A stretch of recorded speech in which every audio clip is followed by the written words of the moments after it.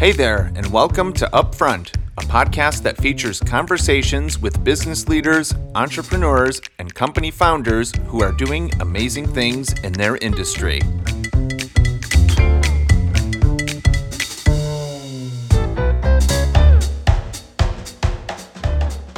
Hello, and welcome to a new episode of Upfront. I'm Derek Beer, and I'm so glad you're here with us again. Or maybe it's your first time, and if that's the case, welcome to the show. Our guest is an award-winning entrepreneur, chief creative officer, and designer who is passionate about using design and collaboration to make the world a better place. Suzanne McKenzie is the founder and chief creative officer of AbleMade, the original off-pitch soccer style brand that combines soccer-inspired apparel and accessories with responsible manufacturing and giving back to the community. Suzanne's 24 years of experience includes work in the advertising and design consultancy worlds for numerous national and global brands. Maybe you've heard of a few of them, and that includes Tom Ford, Timberland, Puma, Supergoop with Maria Sharapova, the Olympic Games, ESPN, Museum of Modern Art, Titleist, and many more. Suzanne has also been on the jury for numerous international design and award shows, including the 2022 One Show and the Ad Club. She was selected and recognized at the White House by President Obama as a global emerging entrepreneur, and also is a SAPI Ideas That Matter North America grant recipient.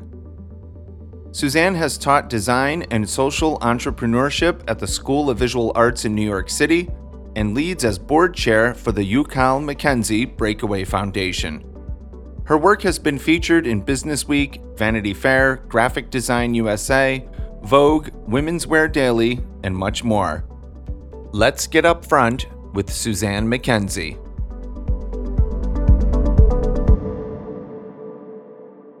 Suzanne, welcome to the show. Thank you. I'm so excited to be here. I'm excited to have you here as well. And, I had a great time at a recent event that you hosted at the AbleMade store at West Farms Mall here in Connecticut.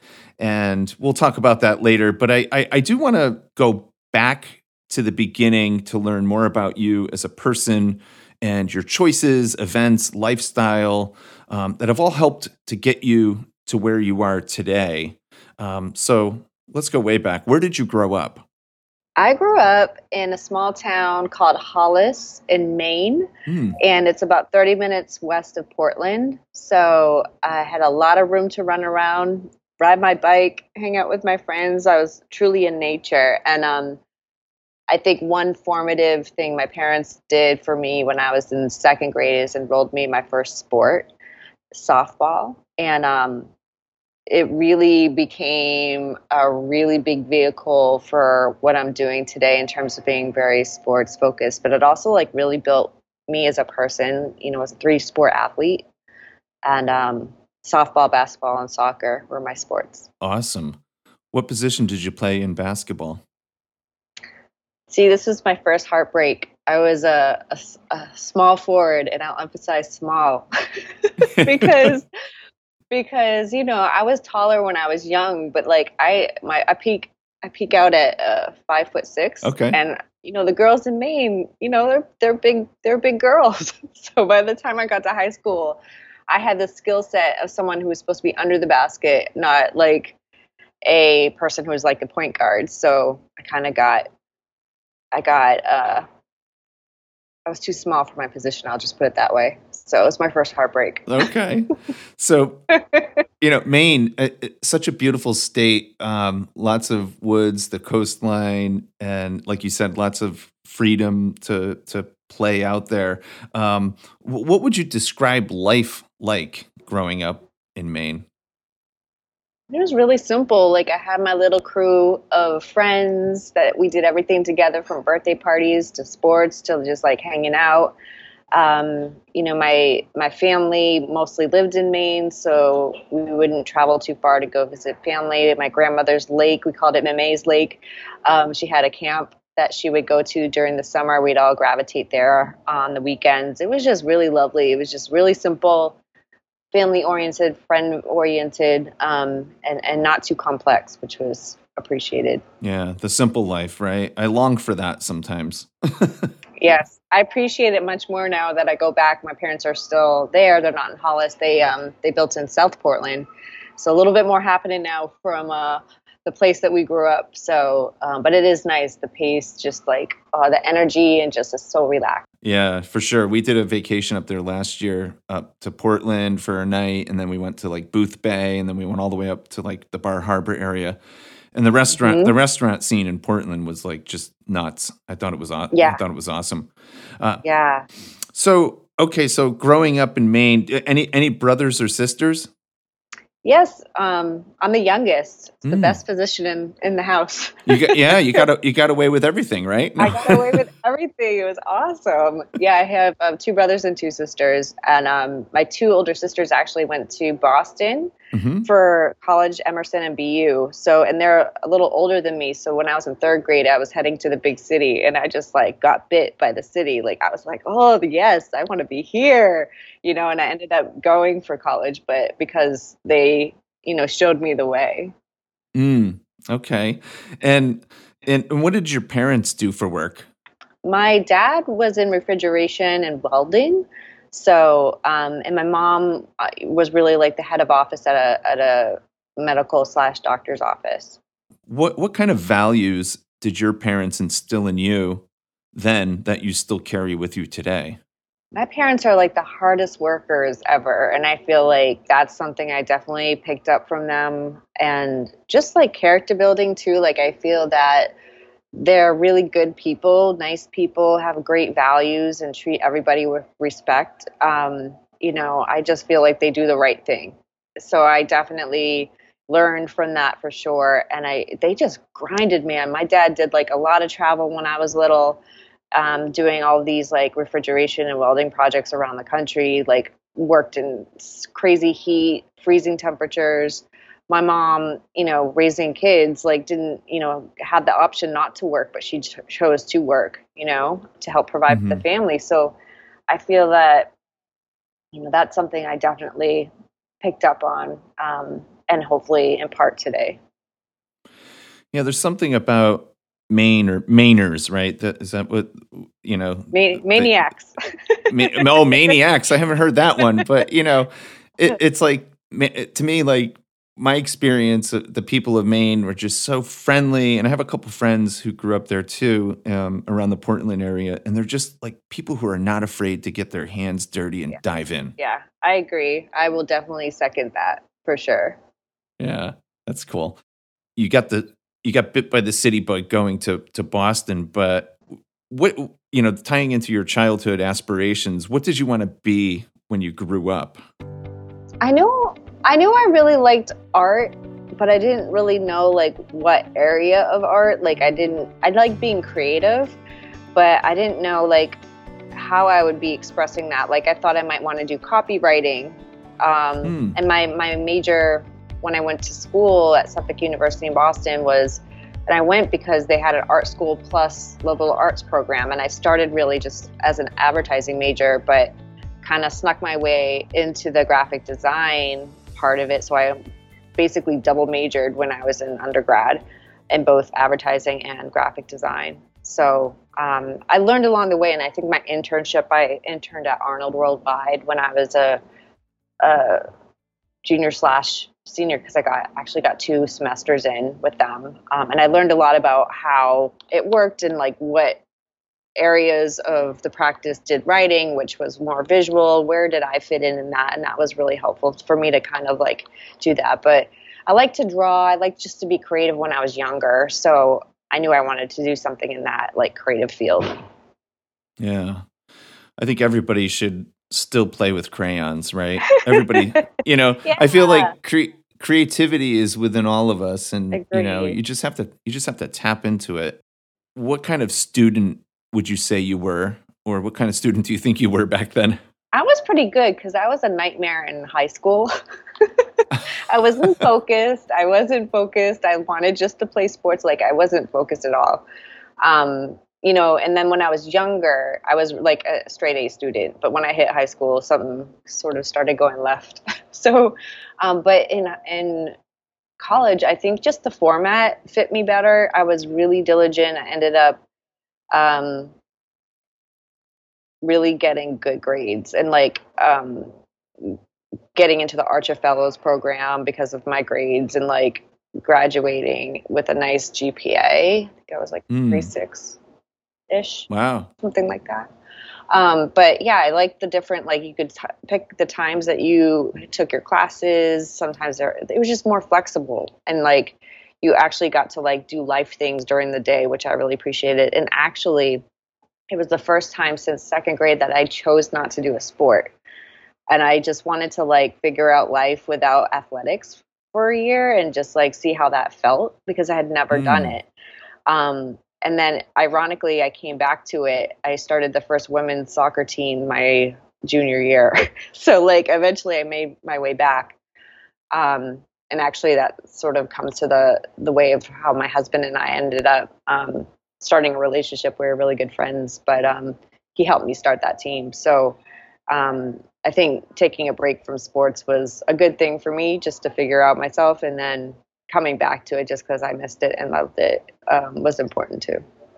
Nice. Yeah, it's like I was my sports experience was certainly soccer when I was a kid. Mhm. But then when I got to high school, I remember freshman year on the soccer team and it was just nothing but running around doing like laps around the field. And I said, and I was just such a terrible runner. I said, I can't do this. And Yeah, so I thought joining swim team would be easier. And I joined swim team and I swam throughout my whole, high school time as a amazing. swimmer. Yeah, and it was like, I find this to be easier, in a way, but it really wasn't, right? Because it was Mm, like, just as hard as running. yeah, But yeah, I never pursued it in college. I almost wish I did. I did it recreationally yeah. after high school, Oh, and I amazing. still swim. I still swim a little bit, but I'm not as good as I used to be. Did you have a particular race you would swim? Yeah, it's kind of funny. In high school, I was a distance swimmer, Hmm. and I really did not like it. And I would say to the coach, I want to like, give me a shot at doing the sprint. Like, give me the 50 free or the 100, freestyle. Put me on the relay. And he was like, no, you're really good at distance, blah, blah, blah. And then we had to change the lineup because our sprinter was out sick. And he put me in, and I swam faster than our sprinter. Woohoo! Yeah, and he was like, "Okay, well, now we have to make some changes." So that was my jam. My jam was the 100 free, the 50 free, and the relay. So Amazing. Oh, I love yeah, that. I love that yeah, story. That's amazing. yeah. It was fun. It was a good time. So many swim team stories. But Yeah, yeah. so you know, we met a few weeks ago at the Art Directors Club, and it was all about design and brands with a purpose. And before we get to the Able Made story, I do want to touch on design because I heard you tell a story recently about when you were a little girl, you like saw this billboard that sort of like inspired you with design. Was that like the moment where you were like, this is what I want to do, or this is what really interests me? And I think it was just the idea that, like, when you're small, you're like, how does that work? And I just saw a billboard and I was like, I think I was driving with my mom. And I was like, how do they make that big? And my mom just said computers. And I was like, it just like kind of blew my mind that, like, I was used to like drawing on this little like 5.5 by 11 sheet of paper, right? Or like, Yeah, and I yeah. just like, my little brain was just like, oh, that's so cool how they make it that big. And I was just like, oh, that's neat. You can make your ideas like life size or bigger, and it can be really like out there in the world. So it kind of just got my wheels spinning, and you Mm. know, got to work on some billboards when I was at Arnold. So that was like, it was just funny, just like the curiosity part of it, and just always being kind of like very creative driven. It's Yeah, something I've always had in me. nice. And so was Arnold your first job out of college, or It what was your first job? My first job ever. was like at Subway making those like foot long sandwiches. It's There you like go. I'd smell like pickles. And then I actually worked at the Marriott, like really like even throughout like the first years of my professional life, I would like I started in Portland, Maine at the Marriott there, and then transferred up to the Cambridge, Massachusetts when I was in college. So hospitality, actually, I learned a lot about that. And then when I was a junior, I got my first internship at Arnold in the media department, which is Mm. like just getting my footing because I was like, I do not want to do media, but like let me just like get in here. And I networked my butt off when I got in. Like I obviously made sure I got my work done at a high quality, but my internship person was actually like the head of media, so she had a lot of like sway, and she actually hooked me up and with a few people to talk to in the creative department. And I got a second internship, which never happened. Like they snuck me in there, and from there I got right out of school. I got a job, and it was like the hottest shop, like the hottest agency at the time. They had like the Volkswagen Drivers Wanted campaign going, and like all these international people wanted to work there. So I got to really build a network that was incredible because all the most talented people were going there. Mm. So it was like the best time to be there for sure. Your background is design. I mean, from your days at Arnold right up to what you do now. But from a design perspective, what would you say is the greatest challenge of design? I think just I'm very conceptual. So like I think I learned that at Arnold too. Like you can make something pretty all day long, but like if you have a really strong idea behind it, that's really what makes the whole thing sing. And I think I Mm. carry that through my work, even as Able made, like the colors mean something, the little icon means something. Like it's super conceptual. There's a reason for everything to be the way it is. And I think people are really like connecting to that too. They're like, oh, I get it now. Or like, oh, that story of like the reason why that color is that color. Or there's a little story with every decision we've made, which I think is special. Yeah, I love that about design, especially conceptual designs. It invites like curiosity, right, or intrigue. It's like, let me take another look at that, and then how you interpret it, and then like what it actually means, right? Yeah, and then just the opportunity around storytelling too. Like, there's so much to say about doing it that way. Like, there's so much storytelling to be had, and people all love good stories. They want a narrative to go along with what's happening and what they're seeing, I think.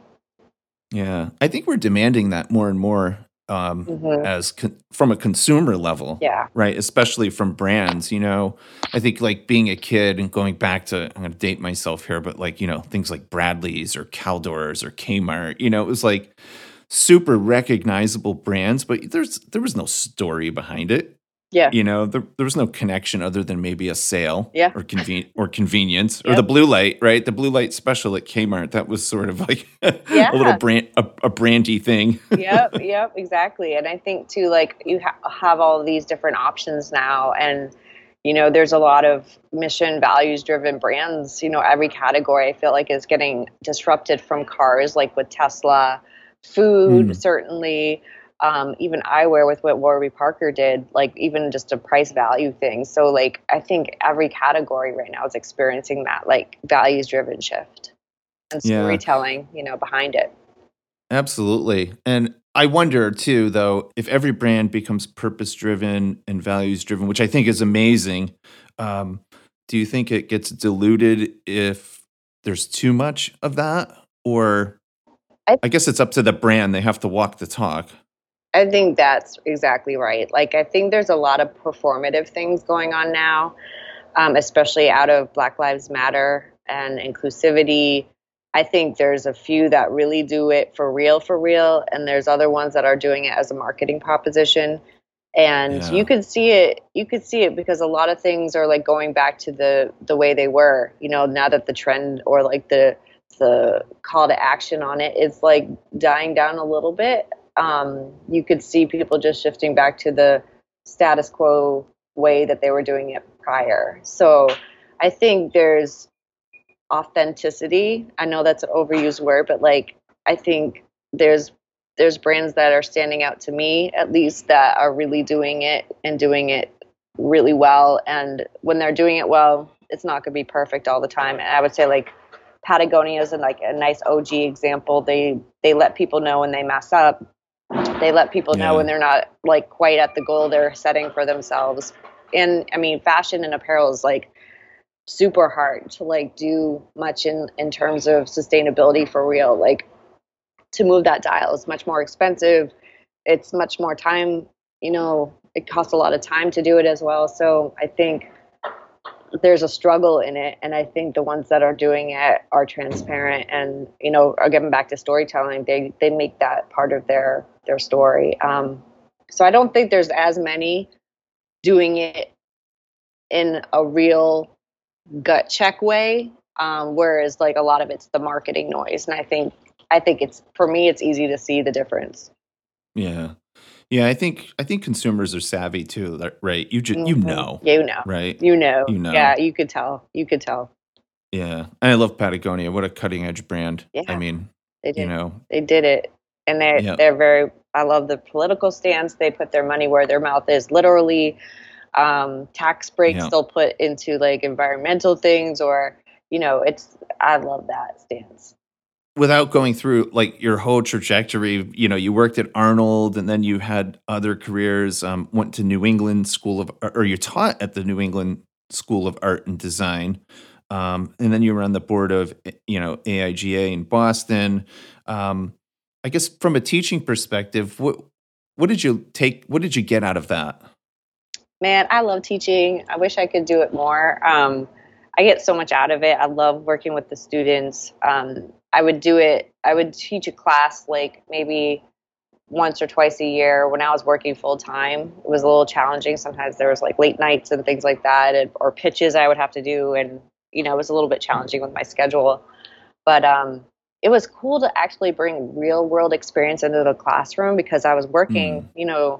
at an agency at the time. So I knew all the things that were like on trend or like happening in the real world that I could bring that knowledge into the room. So that was really valuable. And I think the students appreciated that. And I was able to get them into the agencies to like do little tours too, just because I was, working or had a connection at another agency.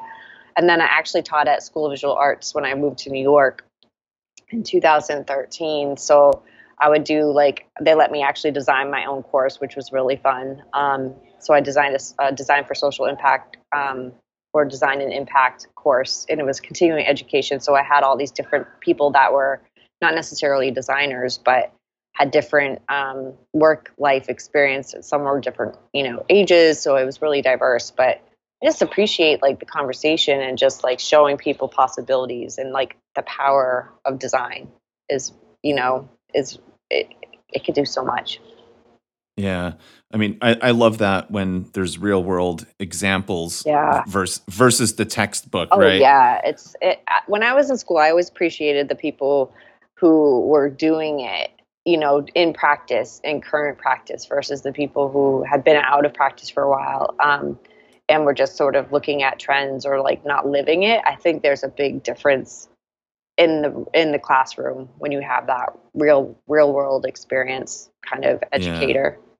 Yeah, for sure. I remember I had a public relations professor who worked at, the big bad oil company. He came from Shell. Mm. That was one of his career, I guess, highlights or lowlights, depending how you look at it. But, he dealt with a lot of crisis communication. Oh, I bet. And I remember him saying, because there was a student that was just so irritated that we weren't like going by the textbook or, and he was giving us these like projects to work on. And the student was like, why aren't we reading the textbook and going from this? And he just said, look, let me tell you something. When you get out there, you're not going to have a textbook to fall back on.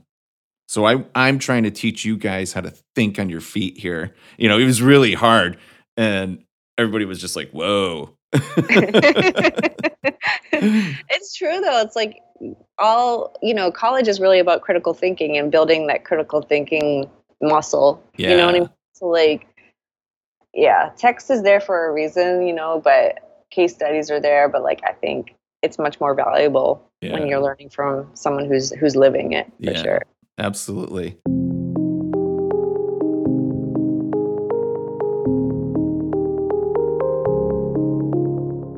You've been pretty open about, your husband's story and his death and how that led you onto this path to where you are now. And, I've heard you say and have read that, you've literally said that design saved your life. Yeah. Can you tell us about that? Yeah, I mean, I am really fortunate in that I haven't had like a crisis, like losing someone very close to me. Everybody that I've lost in my family has been lost at an age where it's not unexpected. It's like in their 70s or 80s. So, both my parents are still living, and like, my brothers and sisters are okay. Like, I've never had someone that close to me pass away. And when it's your spouse, it was like, it was just, I didn't even have the tools like to deal with grief because I hadn't experienced it before. So I kind of just like went into myself on when it happened. I was very much in shock because it was sudden. He passed away of sudden cardiac arrest playing a soccer game. And, it was just, I couldn't believe it. And then like the fact that we were like, he and I were really good friends before we even started dating. Like we met the first day I was in college. He was a year above me, and we lived on the same floor at my college, and that's how we met. And my sophomore/junior year, I started playing soccer again. And he was a soccer star. He's actually in the Suffolk University Hall of Fame for athletics. He was really good. He probably should have been playing D1, but being a first generation immigrant from Jamaica and just not having the access, he got scouted by, Division III. But, it was hard, man. Like, that's not even the word. Like, it was just like almost impossible. So like, I would get up in the morning and just like not even want to get up, or like just feel like I got hit by a truck, because I was like, did this really happen? And it's almost like replaying that every morning. So thank God for like grief therapy, because I wasn't really like, I didn't want to talk to anybody like in my family or my friends. I just sort of just didn't want to like hear that he was gone. And like I had this really amazing grief counselor that really helped me like kind of talk it through and get through some pretty dark moments. But I'll be frank, like grief, they don't talk about like the physical part of grief. Like it feels like there's a big weight on you, like on your chest. Like it's physically like debilitating, not only the mental struggle, but like it affects you physically. I don't think that I understood that either. So having the foundation, we started a foundation in my husband's honor because he was a local guidance counselor. He was the boys varsity coach and just like live and breathe soccer, and did a lot for the Boston community, through underserved families and single parent households and lower income households, and like would pick kids up, for their practices. If they couldn't get a ride, he would sing with them in the car. Like he was just beloved. Like the Globe was at my doorstep the next day to find out what happened. Like he was that, revered in the community. So I got like some nice energy from that, and to work on like a poster calendar or Nike like apparel thing that would help fund the foundation, to have like that stuff to like look at and like, be creative in that really dark period, like was really like, I would say a key to helping me like move along. Yeah. Thank you for sharing that. Mm-hmm. Tell me about how this all led to Able Made. So we started the foundation almost immediately. I just needed something to work on. And it really, like, the thing that it was really focusing on was summer activities, soccer, that was like health related too. So we like snuck in this health education. It was AED and hands only CPR based on what happened with my husband, but also like teamed up with like Capital One and did financial literacy. We do yoga just for mental wellness, and that's free. You can just find a spot in your room and just like zen out, if you will, if you have the tools. Yep. Suicide prevention, which actually we do today because it's such a big topic right now for the kids, but really serving the same communities that my husband Yucal was serving, ages 8 to 18, and starting in Boston. We're actually in our second market in Hartford, and are looking to New York City. But at the very beginning, we teamed up with Nike, and they let me design a apparel collection. So we did like jackets, jerseys, and hats, and sneakers. And they let me sell it and give proceeds back to the foundation. And I also designed a poster calendar projects. We had like Alan Dye from Apple, the Puma Design Group, IDEO, all these huge names in the art world, like giving us original artwork. It was like bananas. And like Yeah. to have that happen too, like it was really like, oh, it was so like relieving to see their beautiful art pieces coming in, and like in this time of darkness it was like this big like light. I was like, oh, that's gorgeous. And like it was all inspired by the work we were doing through the foundation and my husband, so it was just like so moving.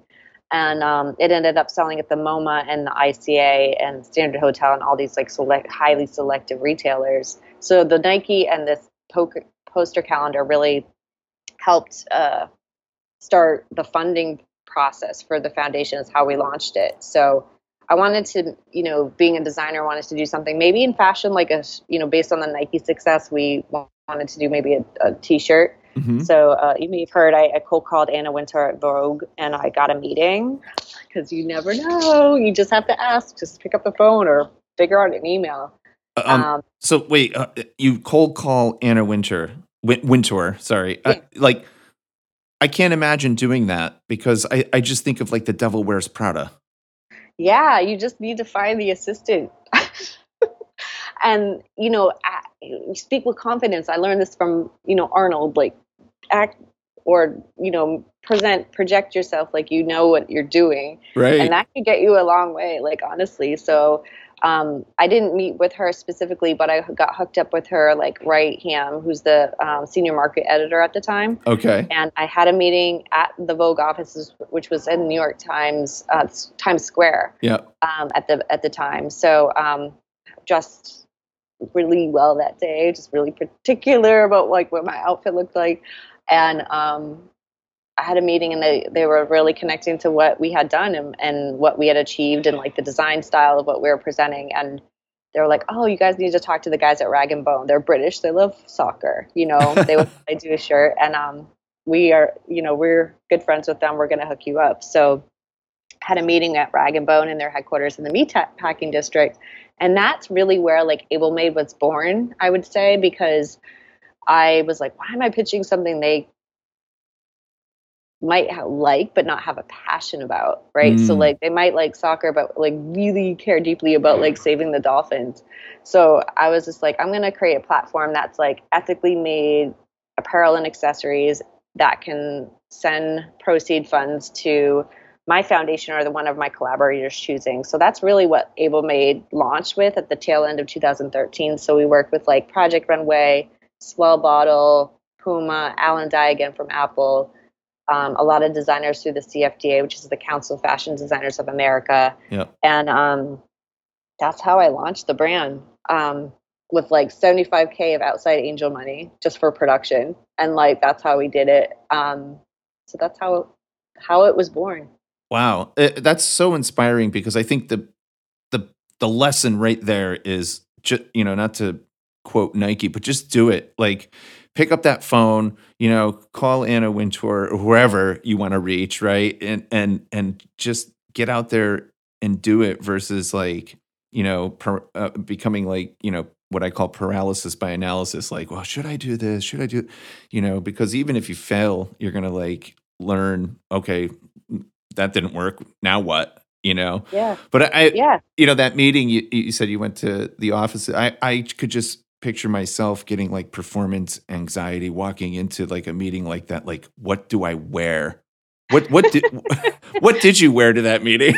I wore like a feather dress. Like it was legit. Like it was a skirt made of feathers and like a helmet laying blazer. I got my hair done that day, like straight, had a professional straight.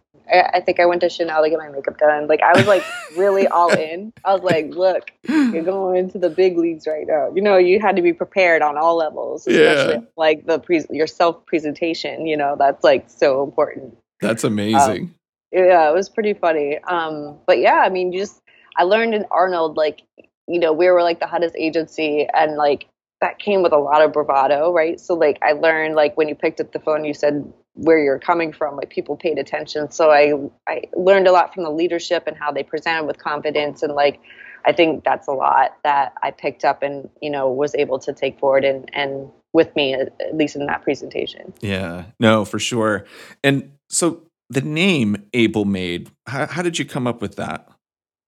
It was a lot of work. I teamed up with a very talented copywriter who was my writing partner at Arnold. Her name's Lisa Taylor, and she and I, was a really beautiful support. And after I lost my husband, and we worked on some freelance together, and she definitely was on the ground level with me at the beginnings of Able Made. It was going to be Chic for Charity, and someone else had that name, and I'm really thankful that they did, because I was pissed at the time, but I was like, that's not the right name. Yeah. And I love that Able Made is really about conceptually, again, just approaching it from that meaning level. It was we wanted to have something empowering, something that applied to how we're gonna move through this responsibly made product, and not just throw on a charity on top of something that's not responsibly made. And then the idea that no matter who you are and where you're coming from, you're able, right? So no matter your background, physical ability, your age, anything, we just wanted to give it something that was empowering, especially because we're empowering the kids that we're working with, who are coming not always from the greatest advantage, right, in life. Mhm. So we wanted it to be inspiring and aspirational. That's a great name. I love it because it does invite I mean, Able, right? Okay, come on, let's just do it. And May, I love the name. Thank It's you. very unique. It's memorable. Um, Thank you. that's a great story. Now you have the retail location at West Farms here in Connecticut. You just opened New York. Congratulations. Thank you. Um, what's the vision? What's the plan? National growth, international, is it retail, is it online? So we just launched with Nordstrom as well. So that was in November. So we really are taking an omni-channel approach to distribution. So I love brick and mortar. I love doing experiences. We had that Art Directors Club event here in the West Farm store, and we did an ESPN event and had two World Cup players, one who won the World Cup come, Mm, and there's a foosball table in our West Farm store. People just come in sometimes to play because they're used to having it here. So I love experience driven things. And now that the world is opening up after COVID, there's this touch point. The other thing that I love is that you could touch and feel the product. yeah. Our stuff is super soft. It's certified organic. So I think that really comes through when you can feel it and feel how high quality it is and see the actual sewing details. I think that's really beautiful. We actually haven't even spent money on digital marketing yet. We're raising money for the first time, so we'll put some money towards that when we have some funding. But there's a lot of opportunity with the online. We do have a presence, obviously, with a website.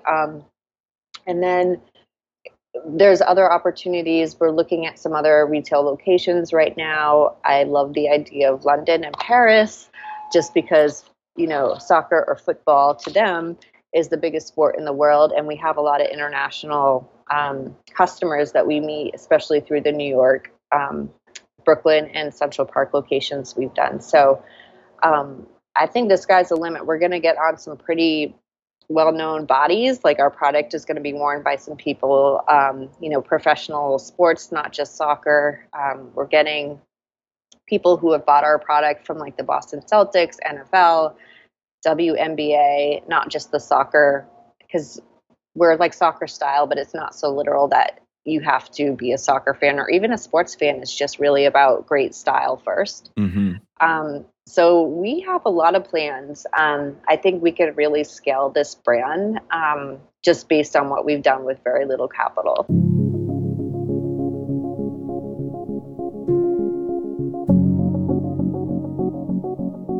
I'm always interested in people's routines. Tell me about your daily routine. Do you have one? And some people take an ice cold shower, others do 20 minutes of meditation.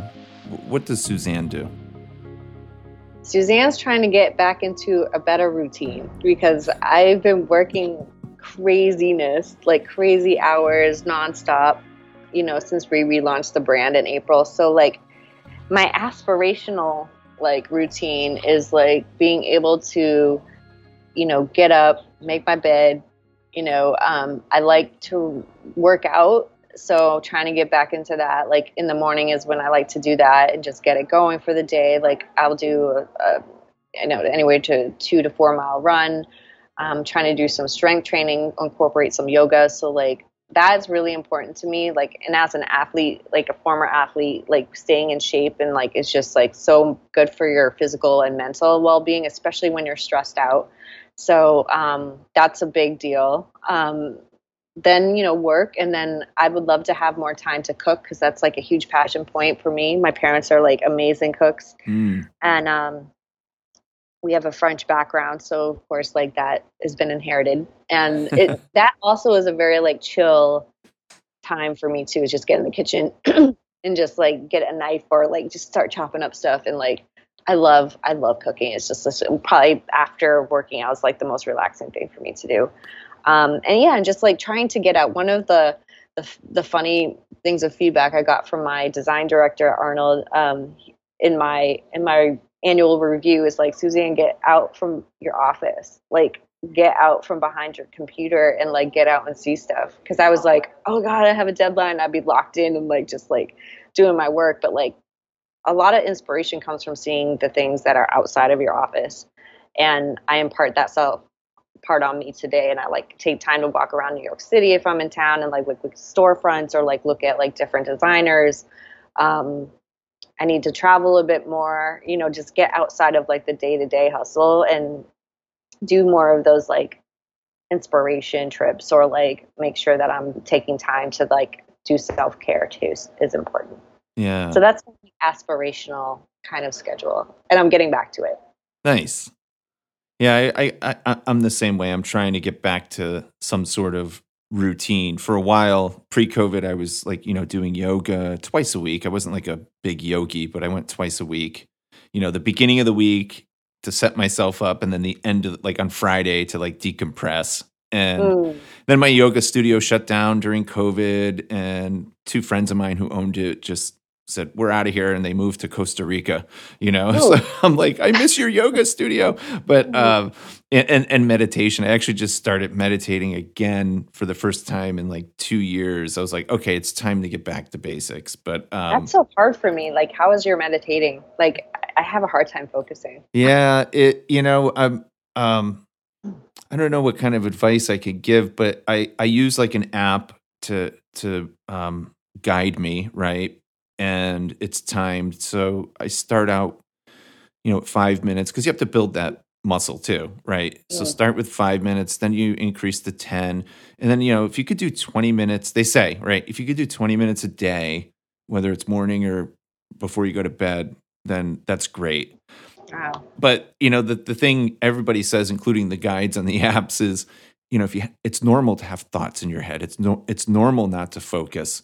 But the whole point of it is to really just be still and allow yourself to be still and let those thoughts come in and out of your head. And as you start to do this, and I experienced this myself, I never got into like this Buddhist monk, like Zen like state. I don't think anybody does, but I would notice that thoughts would come and then they would just kind of drift out. Right. So I don't know. It's a work in progress. But okay, noted. Yeah. I'm gonna have to look at that again. But you answered a couple questions I was going to ask. Apart from cooking, is there anything else you do to disconnect from like the busy world you're in? I love just looking at creative things. I'm a foodie, so I love to go out to eat. I actually love going out to eat to lunch by myself. Like I'll bring a magazine and like it's funny. One of my friends was like, "You do that? You go by yourself?" I was like, "Yeah, I love it. It's like one of my most favorite things. I don't have to talk because I'm talking all day. Like I just like chill out, and I love doing that. I like going into bookstores. I like just like looking at other creative things. I like going to museums or shows, independent shows. It doesn't have to be at a big like well-known museum, but like just seeing other people's creativity is really nice. And I like watching movies too. Like that's a nice chill time. It's funny. Everyone thinks like my movie list is like a dude movie list because I like action and like action films, and I'm not like a big like romance movie person. So I like the fantasy stuff. I love like I watch like Lord of the Rings like 300 times. Like I love all of that. Like because it just takes me to a different universe, and I don't Yeah. have to like I like watching documentaries and stuff like that. But I like just to get out of my own head. Yeah. There you go. What would you say your leadership style is like? I really like to empower people and make them shine or like empower them to shine because I like them to be inspired by what they're doing. And I think, and I hope that I do that, especially with, our younger talent that we have on Able Made. Like, I really want them to like take their skill set and grow it and be inspired by the work that they're doing. I think, was able to cultivate that as a board member at AIGA and later as their president. I built like an executive committee and I was just like, what do you want to do? And I think when you like the part of the work that you're doing, you're going to want to do it more and do it better. So I feel like I was able to empower people to really like sit in their lane and like do the things that they really had like a passion around. And I try to find that like place that they want to be and like the areas that they want and are interested in working, and then like building on that, because I think that that's really important, is to like the work that you're doing. I'm not a micromanager. Like I want people to feel empowered and just like become leaders and like show me things and like teach me things. So like it's sort of like going back and forth. So it's not so much hierarchy. Mm. Um, so I would say that. And also like I learned, like I'm in fashion now, like, I'm able to, take some of the skills I've learned over the years, but like there's people who know more technically than I do, especially like on the manufacturing side. So I have like hugely talented, well-versed people that I learn from every day, even though like they're working quote unquote for me. Um, I love learning new things. I don't think your age should dictate like who's learning from who. Like I just feel like it's back and forth conversation. That's Yeah. great. So that's how I approach leadership. Nice. And that's a good approach. Your company's doing so many amazing things with kids and so forth. But to today, like to this moment, what is the one thing throughout your career that you've been most proud of? Ooh.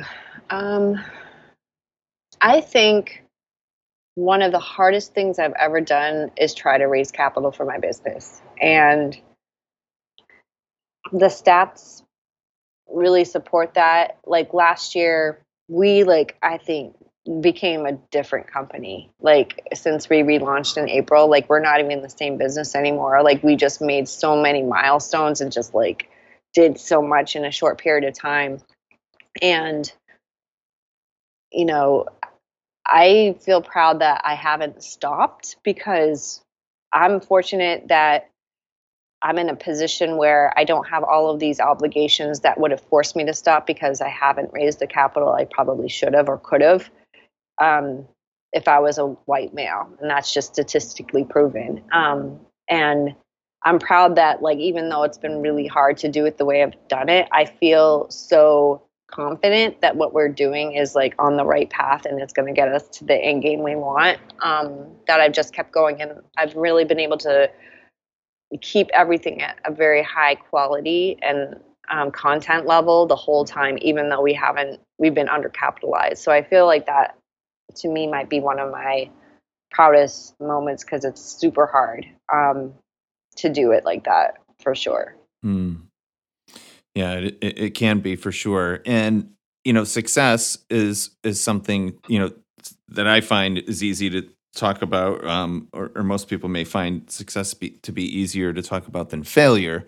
So the way I'm going to frame this question is, what is your favorite failure, or do you have one? And what I mean by that is, you thought you were so sure about something and it failed, but what was the lesson behind that?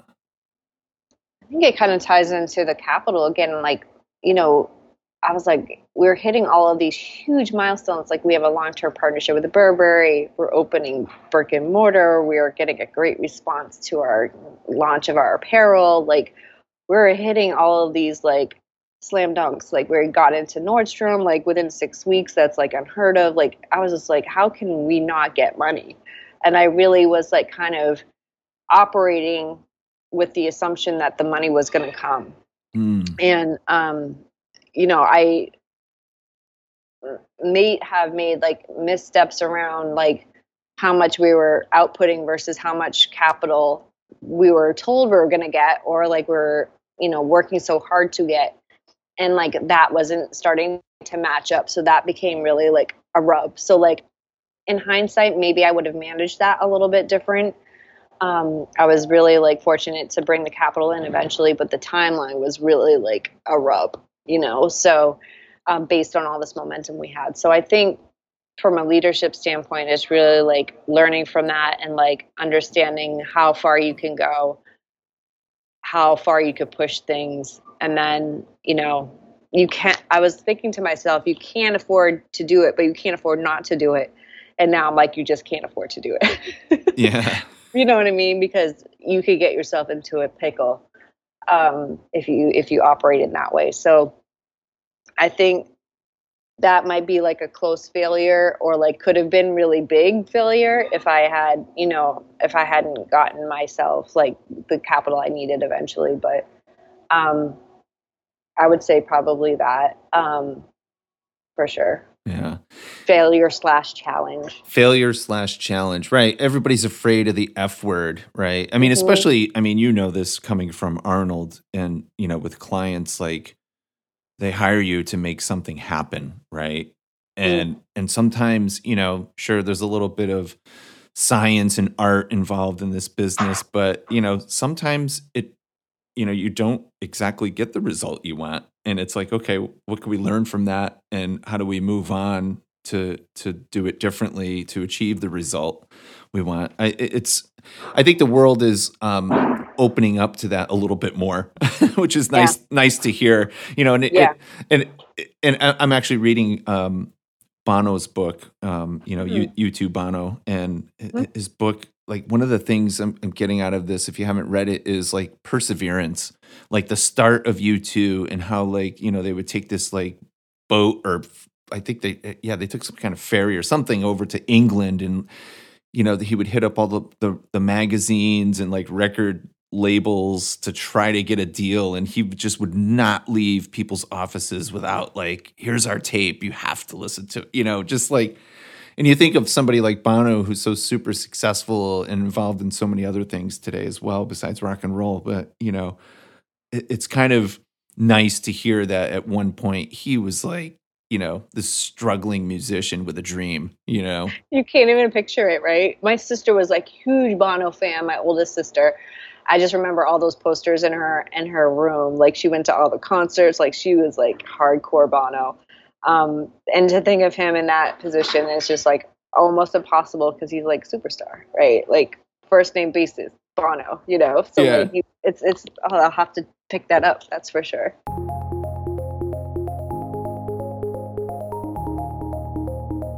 Okay, so someone comes up to you today and they say, Suzanne, I want to start my own company. What's the first piece of advice you give them? You have to make sure you love what you're going to be doing.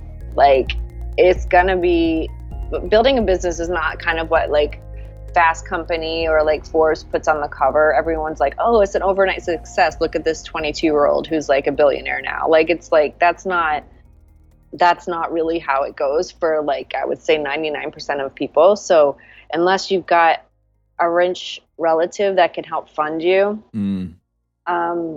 you're going to have to really put in the work. And I feel like if I wasn't so passionate about building my husband's legacy, or kind of the values driven things that we're doing and supporting our communities and like creating safer environments for our workers through like the manufacturing part of the apparel and the other values driven things we're doing, I might have walked away, because it's time intensive. You're working 24/7.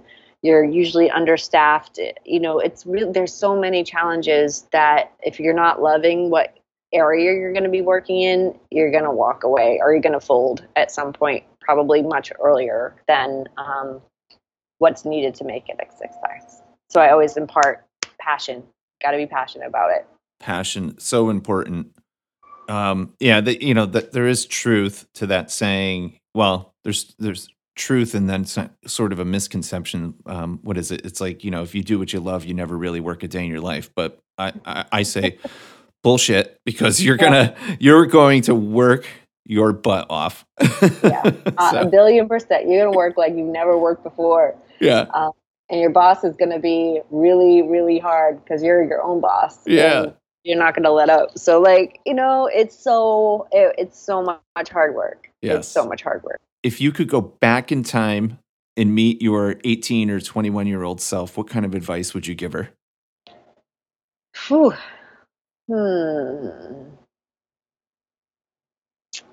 Good one. I mean, I think, it's going to be okay, maybe, is something I would say. Like, there are some points there, especially after losing my husband. I remember my, grief counselor saying, it's not always going to feel like this. And she just always repeated that to me, because I couldn't imagine, getting through that and not always feeling the way I felt. I just remember her always saying that. And I was like, whatever, I don't believe you. But eventually you come to a better place. So, I would probably say, you're going to be all right, and it's going to be okay, is probably something I would say. There's points, even if you're confident, even if you have a lot of advantages in life, there's going to be points when you have a moment where you're like, how are you going to get through this? No matter if it's a loss of a parent, a loss of a spouse, something with health, really, you start to question things and see, and if something devastating happens, you can't even imagine getting through it. And I think it sort of sounds a little cliche, but you kind of need that pull through, and making sure that you understand that it's not always going to feel like that. Yeah. Incredible. Final question. Guy Raz, who hosts a show on NPR that I really love, asks this question. And so I'm stealing it, and hopefully I don't get in trouble. But how much of your success has been pure luck, and how much of it is from your leadership and brilliance? I would say hard work. Going back to one of your first questions, hard work with my parents and seeing that cultivated, I would say I might not be as talented as some of the people out there, but I will outwork the hell out of you. So that quote, it's talent always loses to hard work when talent doesn't work hard. I feel and I learned that from my parents, working overtime and doing all this stuff. I will outwork you all day long. And I think that that's one thing I have about me. I'm really stubborn. And I'm willing to do the work and put it in. I don't care what I need to do. I will move boxes. I will just really grind. And you have to be willing, if you just want to sip champagne all day, or do selfies in Saint Tropez, that's not entrepreneurship life. It's just kind of posing. So I'm willing to just get dirty, get my hands dirty in whatever I need to do to get the result we need for the business. That is some awesome advice. Thank you. And before we go, any final words or anything you just want to add? I would say one thing I like to impart is that if you don't ask, the answer is always no, right? So, I've gotten a lot of things done because I'm not afraid to ask, or I'm not afraid to introduce myself to people, even on LinkedIn. I've gotten 3 investors from cold messaging on LinkedIn. I don't have a network of investors, so I have to create my own. So, cold calling in a Wintour might not have given me the idea eventually to start Able Made.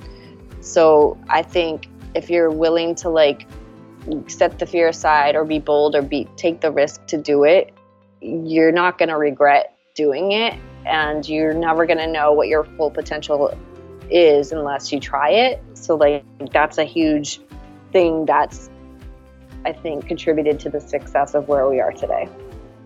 Well, thank you so much, Suzanne. This has been an incredible conversation. I'm inspired. I know our audience will be, and I would just want to thank you for being on and sharing your story. My pleasure. It was such a joy. Thank you for having me. And there we have it, my friends. Such an inspiring story That's Suzanne McKenzie from AbleMade. I hope you enjoyed our conversation. And to find out more on Suzanne and AbleMade, visit ablemade.com. That's ABLEMADE.com. Upfront is brought to you by Mason. Creatively obsessed and fixated on results, Mason leverages technology, entertainment, design, and culture to create bold, fearless ideas. It's time to make your brand more valuable. Challenge accepted. And last but not least, you can get in touch with us at hello@mason23.com. Until the next time, we'll see ya. Take care.